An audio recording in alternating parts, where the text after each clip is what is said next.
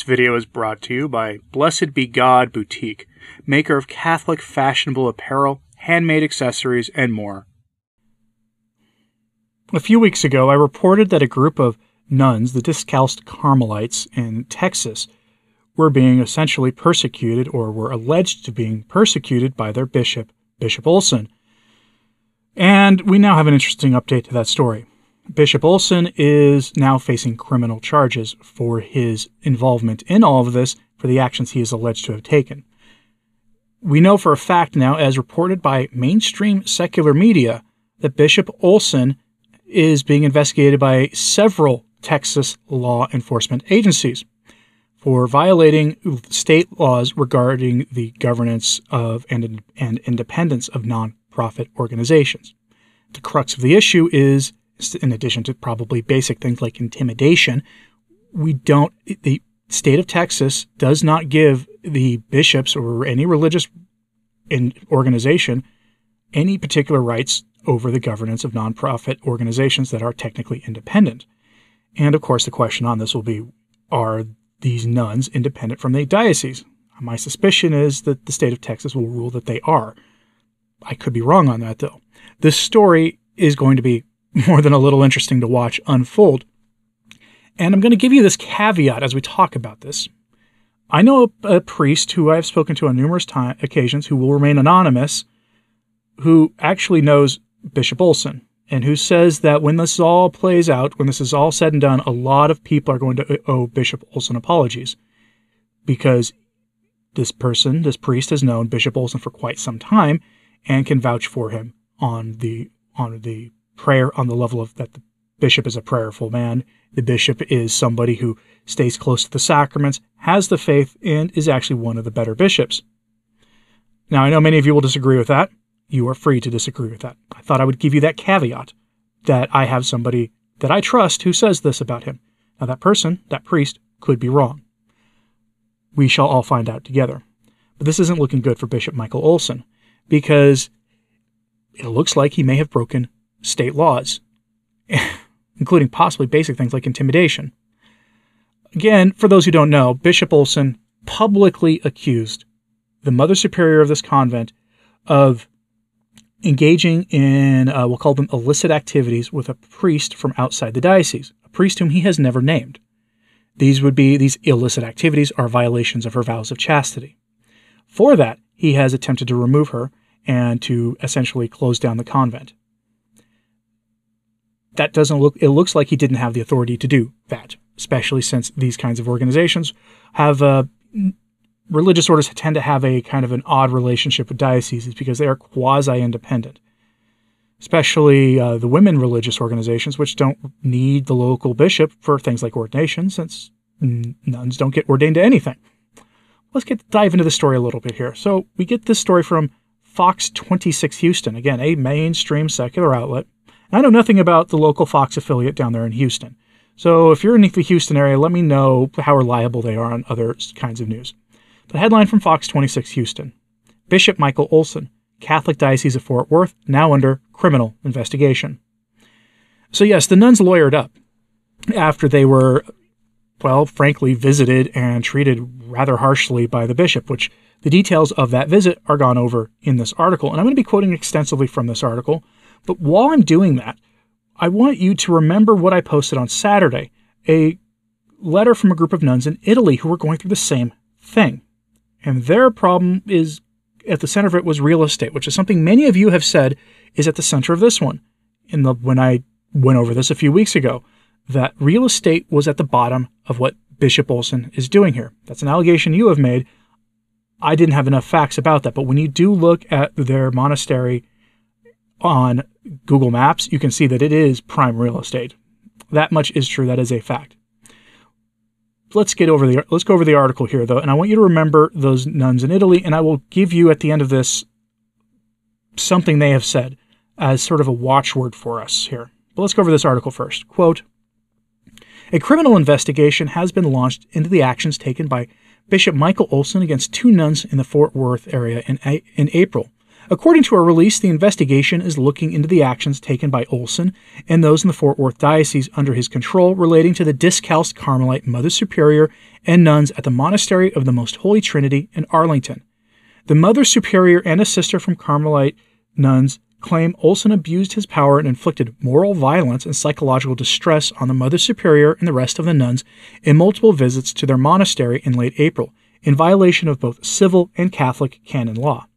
According to the release, Bishop Olson, together with Reverend Monsignor E. James Hart and the Diocesan Chancellor Sandra Schrader Ferry, there's your first red flag, the Diocesan Chancellor is a woman, with a mere 30 minutes' notice, informed the sisters that they were coming to visit the monastery on April 24th. They showed up also with another unnamed forensic expert and demanded entrance into the monastery, over which the bishop has no civil or canonical authority. Shortly after entering, Bishop Olson immediately demanded that the Mother Superior Teresa Agnes Gerlach turn over her computer, iPad, and cell phone to him without explanation. The release stated there is nothing under Texas state law that gives a bishop the authority to replace the authority of corporate directors and officers of a Texas nonprofit corporation. Then, over the next few days, the bishop repeatedly demanded access to the monastery and repeatedly told the Mother Superior the locations within the monastery of where she could eat, sit, talk to, whether she can use technology, and whether and when she could leave the monastery, as well as other grievous and callous abuses of authority.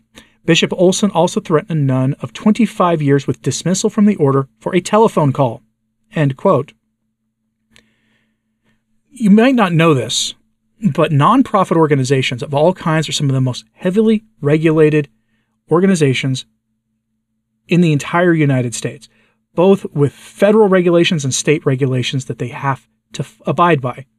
This is why when you sometimes see Catholic media outlets, independent Catholic media outlets, especially traditional ones, are nonprofit, those who wish to take down traditionalists will go and look at their tax records.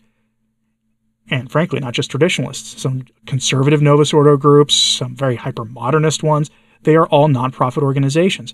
And if you want to take them down, the way to do it is to first look at their nonprofit status, look at their tax filings, look to see how they govern themselves, if they are following the myriad of rules that govern them. Now, a lot of those rules, though, also are meant to protect nonprofits from outside interference, which is the crux of the argument here. The allegation is that Bishop Olson violated state law on this. This is going to be an interesting story to watch as it unfolds. But now here's the canon law aspect of this, because the nuns have also lawyered up canonically, and they are taking this to the Vatican, to Rome, to intervene. I do share my skepticism with many of you that you're going to express in the comments that they should expect no help from Rome on this. But this is where it gets even more interesting. Quote, officials said Pope Francis issued a February 11th, 2022 decree that prevented any authority by diocesan bishops to remove a nun from a monastery. As regards their juridical condition, our monasteries, preserving spiritual unity with the entire order, Carmelite religious, have no other major superior above the prioress, except for the Holy See, according to the rules and constitutions of the Carmelite order, the release stated. Then, without proper prior notice, Bishop Olson, Father Hart, and Sandra Schrader Ferry interrogated other sisters of the order for several hours, and then demanded that they be allowed to interrogate the other sisters the following day. Following advice from legal counsel, the Carmelites then advised the bishop and his representatives that they would allow further questioning only after being informed of the purpose, object, and scope of their interrogation. That's when, according to the release, Bishop Olson reportedly, quote, threw a juvenile and unseemly temper tantrum in an agitated voice, and advised that the monastery would be shut down and that he would allow no mass for the sisters or laymen, and then, quote, slammed the door and left the monastery. The Mother Superior and sister from Carmelite nuns are seeking $1 million in damages. Numerous Texas law enforcement agencies are now involved in the investigation, including the Tarrant County Sheriff's Office. We are thankful that these law enforcement agencies have decided to undertake this criminal investigation and are confident that the nuns will receive justice under the law of the state of Texas that they deserve, said Matthew Bobo, attorney representing the Carmelite nuns. End quote. So now canon law gets into this. And again, I don't think they're going to have much luck on the canonical front just because of the state of things with Rome. But they have it looks like they've got their defense all lined up. And this is going to be, again, an interesting thing to watch unfold. But this is needs to be understood in a greater context. And that greater context is there is a concerted effort going after religious orders from across the internal church theological and ideological spectrum to any religious order that isn't extremely healthy or extremely obedient is being threatened with being shut down, with their land being seized. This is happening all across the world. And this brings me back to that group of nuns that I spoke about on Saturday. On Saturday, I gave you an open letter from some nuns who Archbishop Carlo Maria Vigano had been helping. And as I said in that video, during Lent of this year, Vigano had a series of letters explaining what they were going through. Well, they issued a public letter. And of course, nobody outside of Italy covered it, so I brought it to your attention. And here's an excerpt from that letter. See if this sounds familiar, because it should. This is what we're talking about here, at least allegedly. So from those Italian nuns, here's their description of what you see going on in the church now. Quote, "We ask many of our brothers and sisters who still hope under the illusion that there is not a crisis in the church, or that it is only temporary, to look realistically what is happening in the church and of the hierarchy, and not to be intimidated by the abuses of power by mercenaries, because they don't care about the sheep. What happens to us already happened, is happening, and will happen to many other religious communities. They are above all those whose cases are no less known, who can understand our state of mind in the face of an attack that has something diabolical about it. But in addition to the persecuted convents and monasteries, there are many priests for whom loneliness and a sense of abandonment is even more difficult to deal with, especially when their ostracism is motivated by their fidelity to Christ.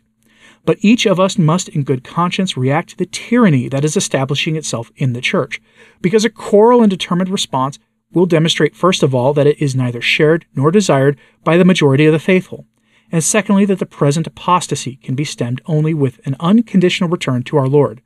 For too long we have put ourselves before Jesus Christ, dialogue with the world before the duty to evangelize all peoples, as he has commanded. But how to do it when one is alone, distracted from prayer and recollection, due to events that have nothing spiritual about them? How to do it when one is deprived of the sacraments, of the consolation of the Mass, of the nourishment of the Eucharistic bread? Because a choral and determined response will be able to demonstrate first of all that it is neither shared nor desired by the majority of the faithful, and secondly that the present apostasy can be only stemmed with an unconditional return to our Lord." End quote. That's what we're seeing. You're seeing the weaponization of the sacraments to be used to force compliance with nuns, to essentially allow them to have their properties taken from them, their religious or governance structure toppled. That is what we're seeing. It's happening across the entire church. And I've reported on it enough times here that the regular viewers among you will not be surprised by this. And so when you see Bishop Michael Olson and what's going on in Texas, you're inclined to side with the nuns, as frankly I am. I'm curious what you think of this, though. Are you surprised by this turn of events? Are you surprised that the nuns had the guts to go to the secular authorities? Do you think the secular authorities are actually going to side with the nuns or with the bishop? Curious what you think about all this, so let me know in the comments, please. Like and subscribe if you haven't. It does help, as does sharing this on social media. That helps a lot, too. As always, pray for the church and for everybody involved in the story. I'm Anthony Stein. Ave Maria.